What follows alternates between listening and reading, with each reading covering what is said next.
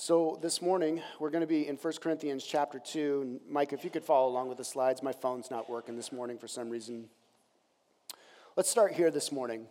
We talk about this a lot at our church on Sunday mornings, but every age, every generation of human society is defined by unique attitudes, unique interpretations, unique beliefs, unique behaviors. And so as you travel through human history and as you travel through human societies, you'll see that there are very specific groupings of human society that are defined by the things they believe and the behavior that their belief produces. Now, a simple way of describing this is wisdom. We walk through the world, human societies walk through the world with wisdom. Certain ways of interpreting things, certain philosophies, certain ideas, certain behaviors, certain beliefs, certain motivations, certain actions. And all of these behaviors, all of these beliefs compile up into ways of wisdom, ways of doing things. So let me give to you an example from here in the United States, in the Western United States anyway. Through the past 100 years or so, sociologists and demographers have labeled the various ages or the generations that have gone before us. For example, Walter Cronkite called the generation that was born between 1920 and 1945 the greatest generation. They were called the greatest generation because essentially Cronkite said that they fought for what was right, not for selfish gain. They were hardworking. They were some of the highest levels of producers. And the greatest generation had this strict moral code by which they lived, and all of culture was saturated with it. It was a way of believing, a way of behaving. There was wisdom in what they did, a certain type of wisdom. Now, the greatest generation gave birth to the baby booming generation. And the baby boomers, well, they were born into relative prosperity and a level of peace until Vietnam. The baby boomers, they were marked for really the beginning of what we've come to know as the moral revolution. Drop LSD, drop out, burn the bra, stick it to the man, Woodstock, disco, bell bottoms, butterfly collars. I don't know how wise it was, but this is what the baby boomers were marked for. Now, the baby boomers gave birth to Generation X. That's my generation. We were known for general kind of social angst. We were the Solomon and Ecclesiastes of all the generations, of all the ages. We said, what's the point of all of this? It was my generation that gave rise to hair bands like Poison and Whitesnake and Motley Crue. And also it was my generation that gave rise to the grunge bands like Nirvana and Pearl Jam. My generation was known for the invention of the internet, a way of doing things, a certain cultural way of believing things, certain behaviors, certain byproducts that my generation produced. Now, Gen X has given way to the millennials. And as far as I can tell, the millennials are primarily marked by what I consider like a general social snobbery. You have to fit into a specific category of person, and if you don't fit into that specific category of person, then you're snubbed and seen as not cool enough. You're not wearing the right glasses. Your skinny jeans aren't tight enough. Your mustache isn't waxed perfectly. You drink the wrong type of craft beer. This is what the millennial generation is known for. But as I've watched these kids growing up, they're also known for a desperate desire for tolerance. In all of their social snobbery, in all of their coolness, the millennial generation also desires this utopia that we all long for, where everybody gets along, where nobody's told that they're wrong. Now, of course, that's a deformity of society, but that's what that generation is marked for. These defining sets of beliefs and behaviors, each generation, each age, going not only back to the great generation of the 20s and the 40s, but going all the way back to the days of Jesus, going all the way back to the days of Moses, going all the way back to the days of Adam and Eve, each successive generation of humanity, each age is marked by varying and differing beliefs and interpretations and ideas that produce different behaviors. Each age is marked by specific wisdom within which it walks. Now, some of you may be saying, great, that's super interesting. What does it have to do with Jesus, 1 Corinthians, my life, and going to work Monday morning? How is this going to help me? I'm super glad you asked. That's the point of our sermon this morning. Interspersed through every age of human society has been these pocket societies of what the Bible calls a new humanity. Interspersed through every age of human existence have been a particularly called and chosen people who were brought out by the maker of the universe, saved and redeemed, and sent back into these various ages, these generations, sent into these various places of belief and behavior, and they were sent in as a new society of new humanity who would walk according to a wisdom that was not of the world, but a wisdom that was of God.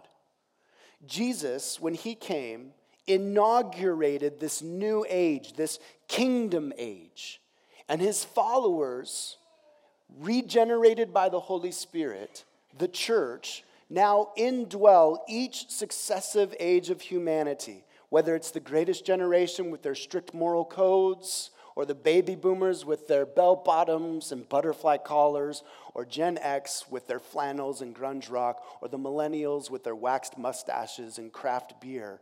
Interspersed, spotted like leaven in the loaf in each of these ages are communities of people called the church who live by a wisdom that is not of the world, whose beliefs and behaviors cause their differences to be manifest in that culture. And that's exactly what Paul is doing with the city of Corinth here. Paul has planted this community of people called the church in the city of Corinth. And they have, instead of living by the wisdom that God has called them to live by, are living according to the world's wisdom still. That's what the whole book of 1 Corinthians is about. Rather than them living according to God's wisdom, rather than them adopting God's ways, they're living according to the wisdom of the age. And so Paul has to write the book of 1 Corinthians to them to correct them, to call them back to, here's what your belief should produce. Here's how you're going to be different from those generations that have gone before you, from the generation in which you live. Here's how you're going to leave a legacy for those who come after you, as we are a colony of heaven, as we are a kingdom culture. This is what we're going to look at this morning. We're going to look at, first, the wisdom of the ages. Then we're going to look at how this wisdom is revealed from the passage. And we'll close this morning with how this wisdom renews us. Let's begin here in verse 6. The wisdom of the ages. Paul says, "Yet among the mature we do impart wisdom, although it is not a wisdom of this age, or of the rulers of this age, who are doomed to pass away. But we impart a secret and hidden wisdom of God, which God decreed before the ages for our glory. None of the rulers of this age understood this, for if they had, they would not have crucified the Lord of glory. But, as it is written, what no eye has seen, nor ear heard, nor the heart of man imagined, what God has prepared for those who love him." Paul here highlights for the Corinthian church 2 points of wisdom. The wisdom of the rulers of this age and the wisdom of the age to come. He says that for those who are mature, he is indeed revealing a way of living that is not in accord with the world. Now, we remember last week that Paul made it his point to preach Christ and Christ crucified, this foolish message that the Savior of the world wouldn't come with heroic tactics and displays of power, but he would come weakly. He would be crucified at the hands of the Roman Empire. He would be shamed. He would be abandoned. And this would be the way that God would save the world. And Jews would look on and say, "Give me a sign. I want to see more. Part the Red Sea, multiply the loaves, or I won't believe." Greeks would look on and they would say, "This message doesn't make any sense.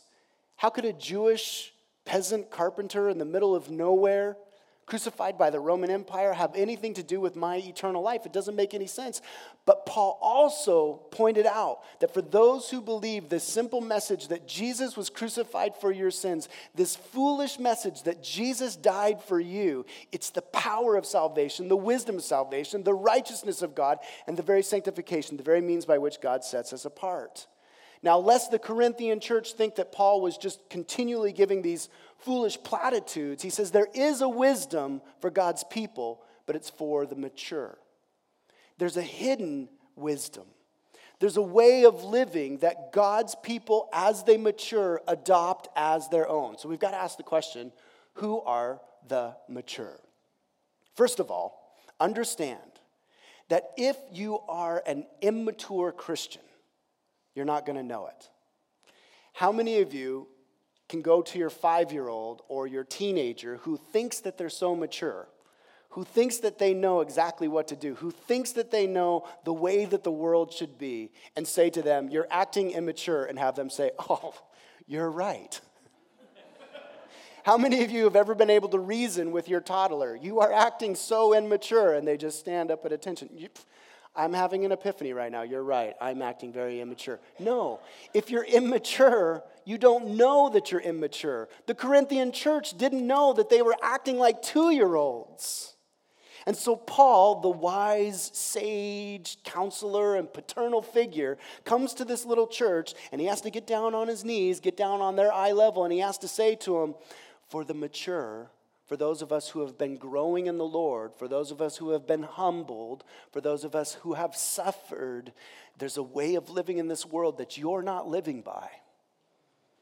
You're living by wisdom from the world. And you need to trust me as a wise, sage, paternal figure that loves you, who has maturity, that wants to guide you. I'm seeking to correct you for your ultimate good.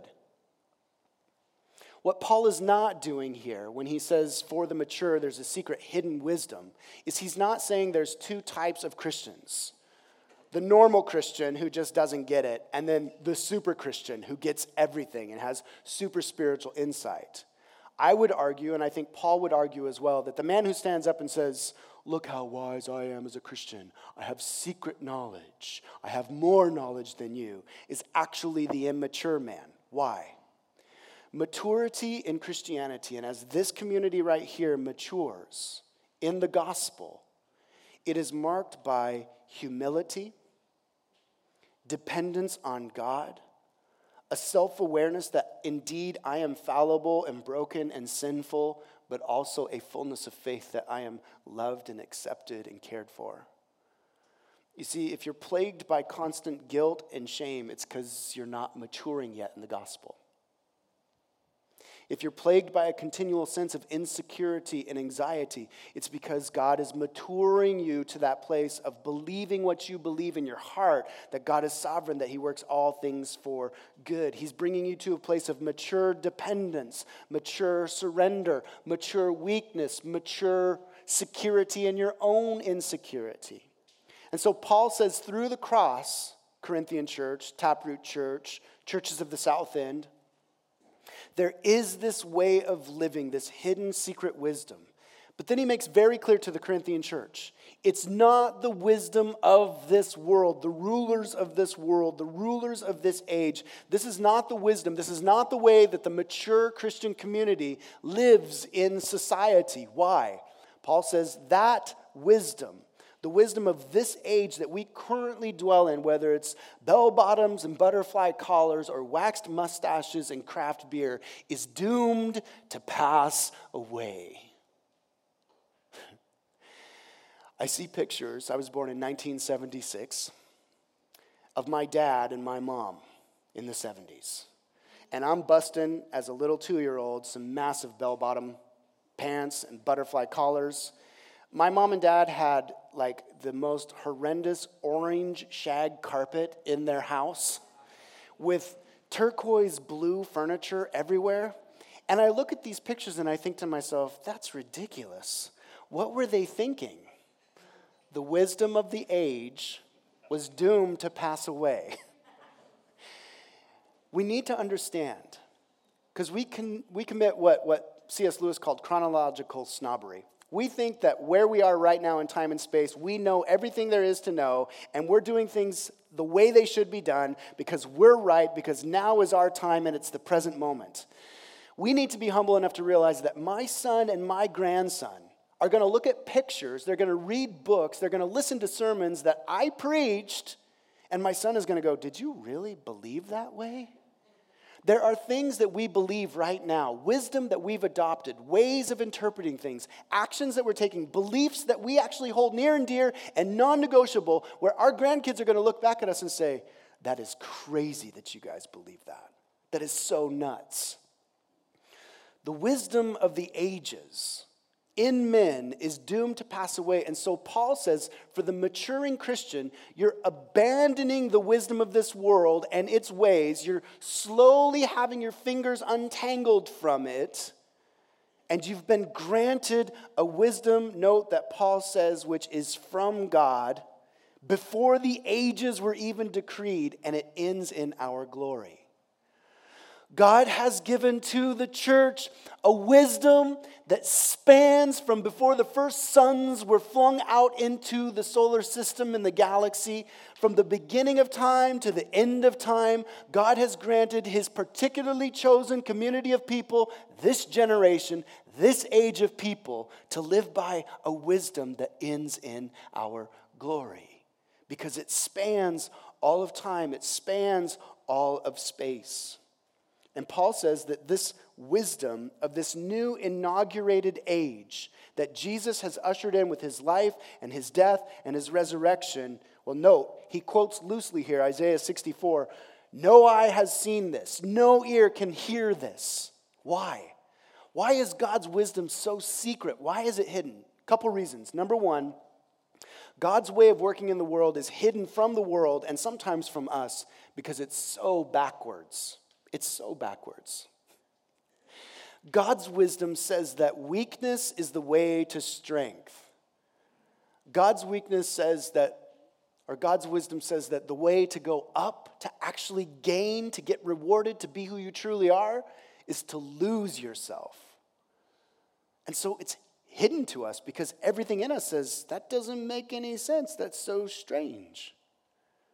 God's wisdom, and I've been saying this often on Sunday mornings, says that the kid with Down syndrome who's serving chili over here at Transform Burien this afternoon is as glorious as Billy Graham. You see, it's hidden, it's secret, it's unseen. God's wisdom says, Mama, at 2 o'clock in the morning when you're changing that diaper and praying over that 3-month-old, the kingdom is there. It's hidden, it's unseen.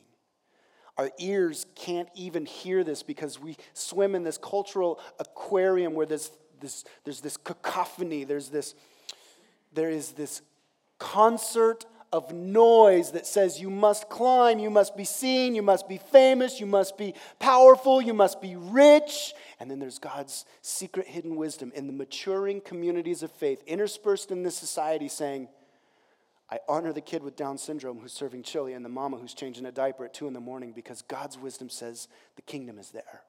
Number two, though, why is this wisdom hidden? It's so good. It is good beyond our reckoning. We cannot comprehend how beautiful and how glorious the kingdom come will be.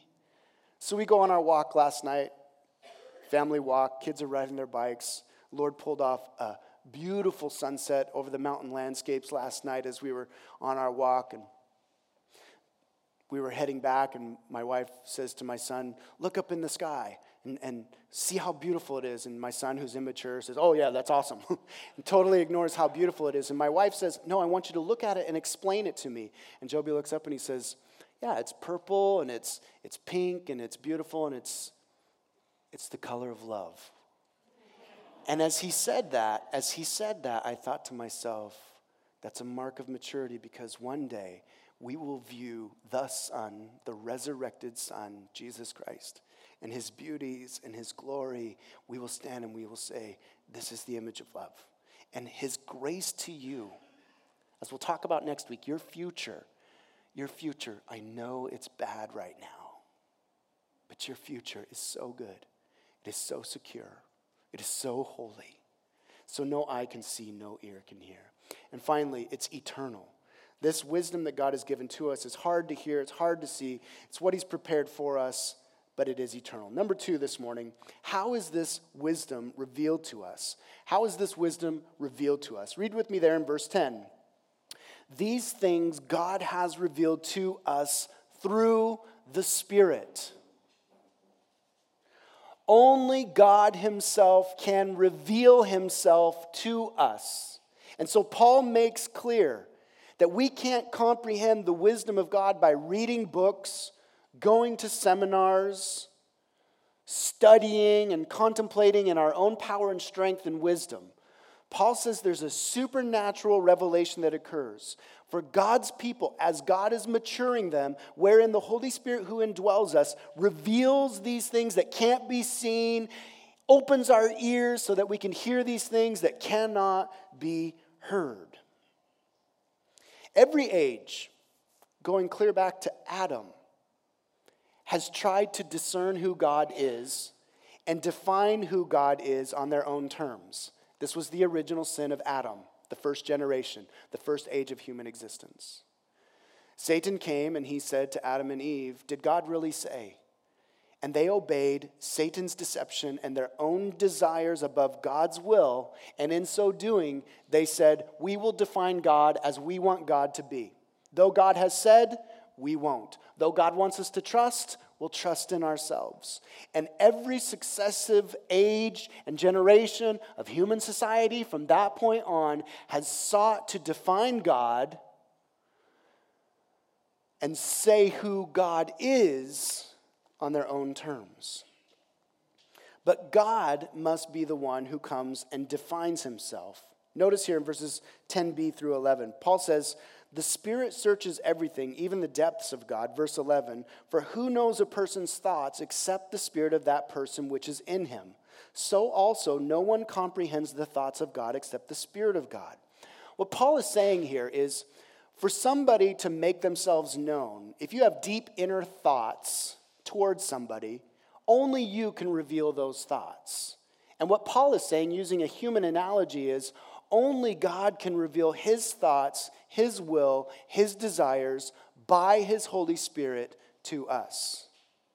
When we seek to self-define God, which we're all given over to because of sin, we make a God in our own image. But for those who are maturing, we come to the Lord, we surrender to the Lord, and the Lord fills us with his Holy Spirit, and he begins to essentially think his thoughts in us. Notice what Paul says there in verse 12. "Now we have received not the spirit of the world." We're no longer basing our values, our identity on what the world says is valuable and worthwhile. No, instead, we have received but the Spirit who is from God, that we might understand the things freely given to us by God. In verse 13, "We impart this in words not taught by human wisdom, but taught by the Spirit, interpreting spiritual truths to those who are spiritual." Paul essentially is saying that this wisdom comes supernaturally by the revelation of Jesus himself. Now, a couple things here before we move on to our final point and wrap up. First of all, because you're a Christian, because Christ was crucified for you, God actually wants to speak to you. God, the Holy Spirit, actually wants to speak to you. Like, God does not want us living alone. God does not want us living abandoned. God actually desires to speak to us by the Spirit. And so we have to ask the question, how can we know that God is revealing his wisdom to us? How can we know that we're maturing? How can we know that God's Spirit is at work in us? A couple things here that I've listed for us, and we'll move on. Number one, God's Spirit communicates through his scriptures. I think I say this almost every single Sunday at Taproot Church. I hope you all have a real Bible with leather and pages in it that you can smell and put on your lap and hit your kid with, whatever you need to do with this thing. I hope you have one, because it's through this you can know that you are listening to the Holy Spirit when this is open on your lap and you're reading the words and you're praying and you're asking God, God, I need you to communicate with me. God, I need you to guide me. There is an entrenched immaturity in the Western church because you are not reading your Bible. And right now I am being Pastor Daddy coming to you saying, you've got to read your Bible. This should be open on your lap daily, morning by morning, so that this hidden wisdom, this grace from God, this communication that shapes you and guides you and takes you out of the wisdom of the world and puts you into these wise ways that are eternal and for your glory. This should be open on our laps every morning. This should be the place where first we know that the Spirit is guiding us. Number two, we know that the Holy Spirit is revealing wisdom to us because he convicts us of sin, righteousness, and judgment. Usually as American Christians, we think to ourselves, when the Holy Spirit's speaking to me, it's going to feel like I'm floating up in heaven. And there's going to be an angelic chorus behind me, and I'm going to feel warm and fuzzy in my tummy. And this is when I know God, the Holy Spirit, is really talking to me. Maybe, could be a demon too. Listen, when the scriptures are open and God, the Holy Spirit, begins to commune with you, one of the first things that happens to us is we come under the conviction of who we are. That sense of, oh man, I don't feel clean right now. That's the Holy Spirit gently whispering to you. Oh man, I think right now God is showing me, even through this sermon, that these certain ways in the world that I've been basing my value on, man, I've been doing that. I want to turn from that. That is God the Holy Spirit beginning to move in you. When you have a sense of wrong, when you have a sense of diminishment, when you have a sense of, I haven't done this right, or you have a sense of shame, don't run from that. Embrace that. That is God the Holy Spirit, because God the Holy Spirit doesn't come with condemnation. It's not an angry, you've done this, you've done that. That's satanic. But when he comes in, he gently yields up in your consciousness the reality that I've failed, I've been false, I've lied, I've manipulated, I've based my identity on this world and not on the world to come. All of these things, when he begins to do that, don't run from that. Embrace that as the beginning of the communication from God the Holy Spirit, because number three, when he does that, he comforts through grace in the midst of the gospel. It is only the gospel applied by the Holy Spirit that transforms us and literally comforts us in the midst of our hurt and wrong and shame. And so when God the Holy Spirit is maturing you or communicating to you or revealing this wisdom of the ages, you're in the scriptures, you come under this sense of sin, and then you turn to the cross, and the Holy Spirit applies the life of Jesus and the blood of Jesus to your shame and your guilt, and the resurrection of Jesus to your failings, and washes you completely clean. You can mark the words of the Spirit in that process. Moving from a sense of shame and guilt to a sense of I am infinitely accepted, I am forever loved, I will never be abandoned. Now for some in this room, if you're truly maturing as a Christian, you will go through long extended seasons where it seems like God is totally silent. All God is doing there is he is drawing the depth of your faith away from experience to him himself. Those who go through long, dark seasons, dark nights of the soul, as the ancients would call them, that is the process where God is maturing you. God is actually still speaking to you in the silence. God is still speaking to you in the midst of the quiet. He's calling you to mature as a believer, saying, though I don't hear clearly, though my heart is not comforted perfectly, though I feel the weight of my guilt, my trust is not in my experience or my subjective senses. It is in Christ crucified, the wisdom of the ages. And in my own experience, now almost 20 years with Jesus, I can tell you that these dark nights of the soul can get super gnarly to the point where you feel like, oh my gosh, I'm pastoring a church and I'm not even sure I'm a Christian. Where are you, God? And the pain is horrible. But then when you come through that maturing phase, that testing phase, when the Spirit does open up your heart again, it's like fields of flowers and blue skies after months of Seattle rain. It's so beautiful, it's so glorious, it's so overwhelming, it's so hard to see and hard to hear. Number 4, God the Holy Spirit will always clarify his voice through the scriptures and through community. We live in a culture of Christianity where we want to be autonomous. So we think that the Holy Spirit's going to speak to us like some voice in our heart, when in fact, more often, 99% of the time, the Holy Spirit is going to speak to you in the midst of community. That's why we highlight Sunday gatherings here. We say, come gather with the church, because the voice of the Holy Spirit will come through the scriptures by preachers and prophets who are appointed to this position in the church. That's why every Sunday I will say to you, your next step in growing as a Christian is to get involved in an HG. Because those nights when you're sitting around having a meal with your friends, it's in those conversations where the Holy Spirit will clarify his purposes for you. He will correct you. He will comfort you through the voice of the church. HGs are not just a means for us to close the back door and make sure that you become part of Taproot Church. They are a primary means of the ways in which God matures us. And so if you're longing to hear the voice of the Spirit, you should step back and consider, are you by yourself as a Christian? If you're by yourself as a Christian, then you are indeed deaf. Your ears will not be opened. But if as a Christian you're saying, I long for maturity, which by the way is a work of the Spirit, then your next step is to get involved in volunteering and serving and surrounding yourself in a community with your HG, opening up your ears to hear him. And then finally, we know that we are listening to the Holy Spirit when the conclusion of our hearts or our communication with him is, Jesus be glorified.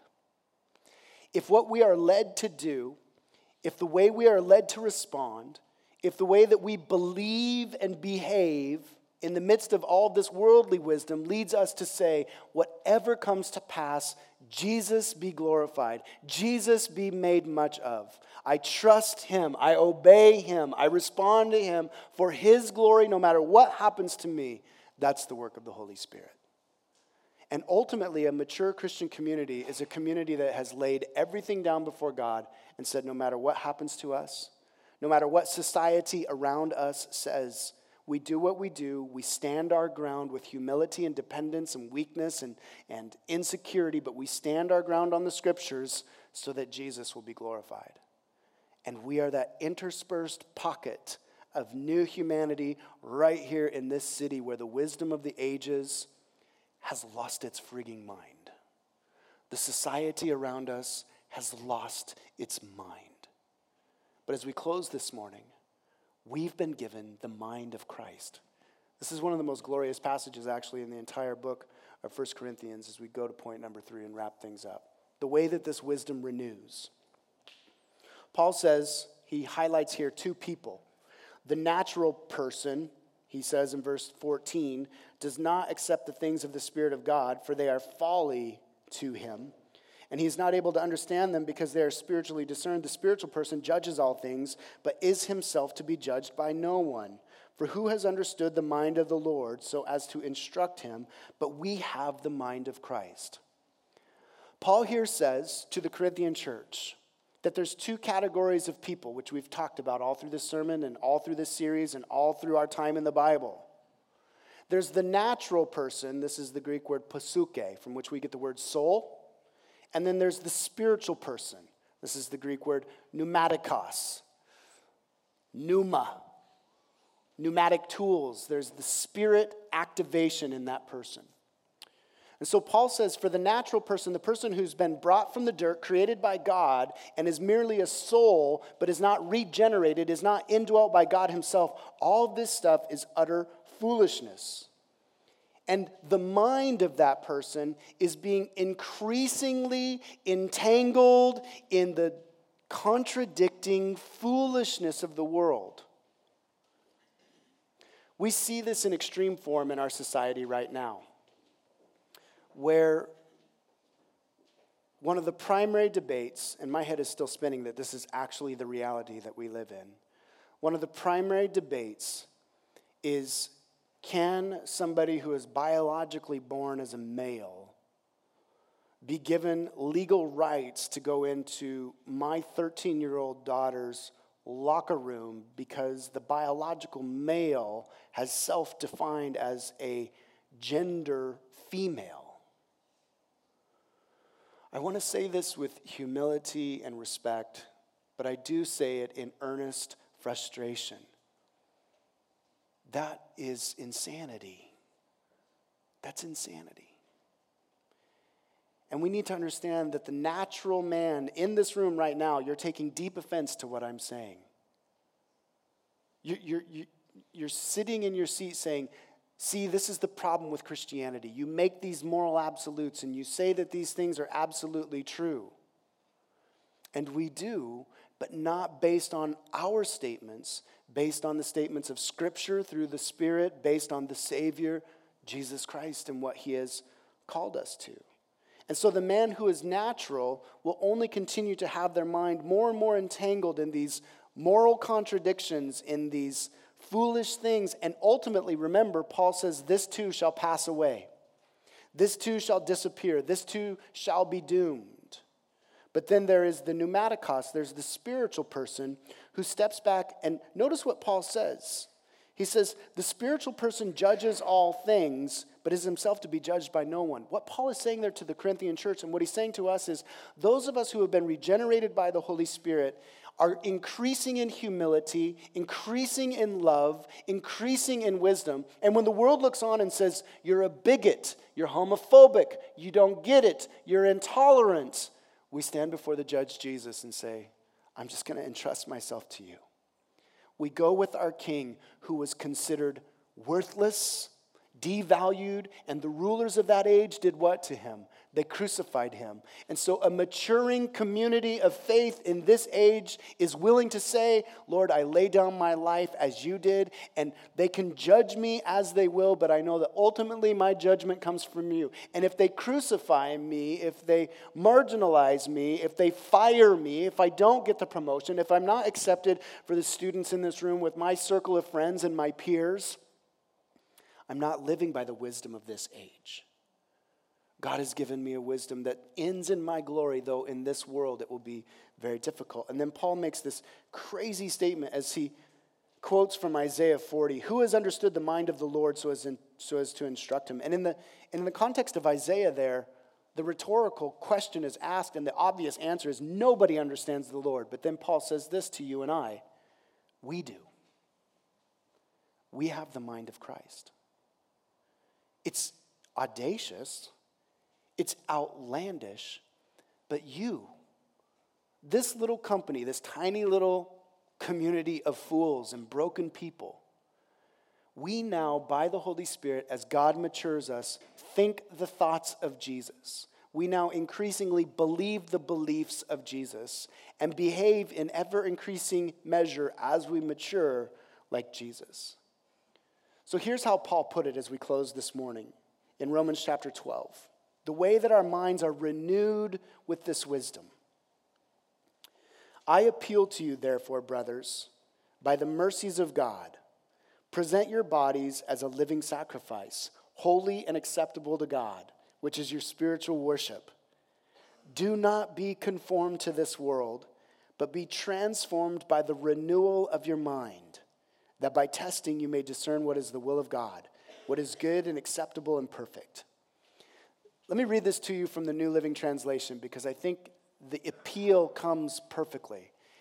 And as I read this to you guys, one of the prayers that I'm praying for us as a church is that we would be a maturing Christian community marked by humility and dependence and the ages of God's wisdom.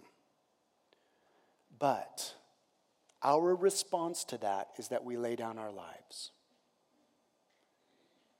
Beloved church, in the generation that we live in, we are being called to lay down our lives, and we have opportunity to suffer as our brothers and sisters have suffered through the histories of human society in a new and a fresh way for the glory of Jesus. Respond to that because of all that he's done for you. His grace and his mercy never leaves you. What he has prepared for you, your eye can't see, your ear can't hear. You can't even imagine what you're going towards. Let that be the motivating factor in your heart and soul where you say to Paul, as he says to you, so dear brothers and sisters, I plead with you to give your bodies to God because of all that he has done for you. Let them be a living and holy sacrifice, the kind that he will find acceptable. This is truly the way to worship him. Don't copy the behavior and customs of this world, but let God transform you into a new person by changing the way you think. Then you will learn to know God's will for you, which is good and pleasing and perfect. We have the mind of Christ because Christ was crucified for us. We have the very Spirit of Christ because Christ died for us and sent his Spirit to dwell with us and be in us. And so continually, Sunday after Sunday, we come to the communion table where we confess to the Lord, Lord, I've been living by the wisdom of this world, and in so doing, I crucified you.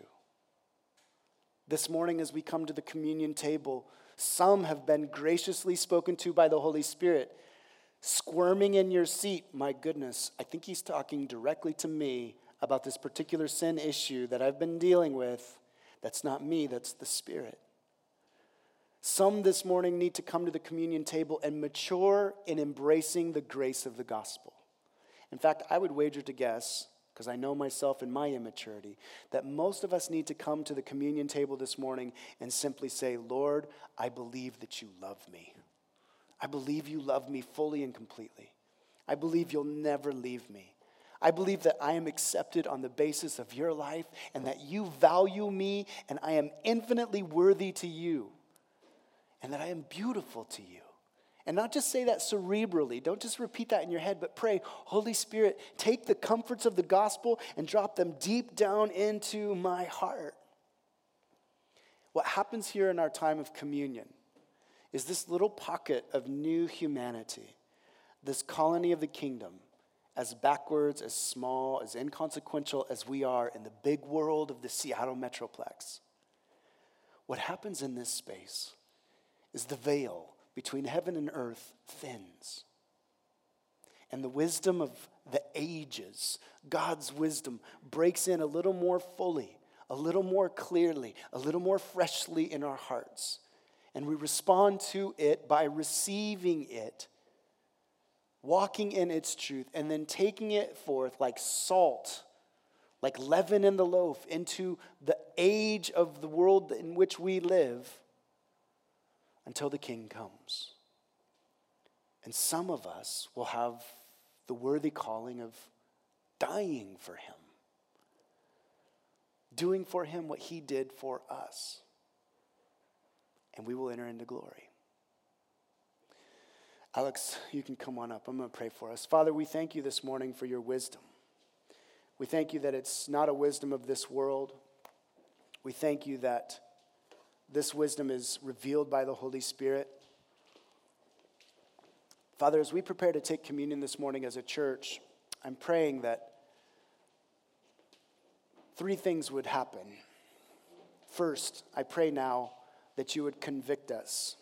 God, that we would sit and feel and sense personally and corporately where we have walked in the ways of the world. And like the Corinthian church, we would hear our pastor Paul in his writing to us saying, for the mature, there's a hidden wisdom. There's wisdom that is beyond this age. There is wisdom that is not doomed to pass away, and that we would long for it, God. I pray that our church, the churches here in the South End, would long for a wisdom that is not of this world, but a wisdom from God himself. And it's manifested in Christ and his crucifixion. Second, I pray this morning for the comfort of the Holy Spirit in this room.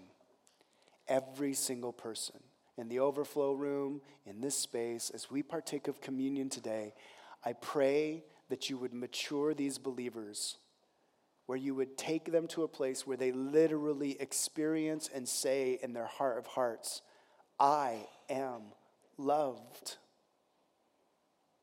Lord, that they would experience and sense in their hearts by the Holy Spirit, I am valued. I am significant in the eyes of the King. I am beautiful because of Jesus. I am at peace. I'm settled. My God is in control. I pray that we would mature past our strivings and our labors and our manipulations And that today in this space, as heaven and earth meet together here in this room through the act of communion, through the worship of the saints, that the saints would mature and stand fast in the grace of the gospel.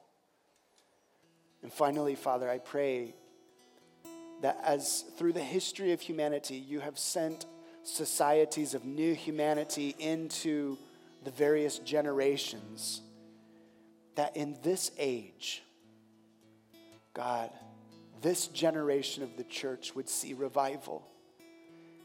I'm pleading with you, God, for converts.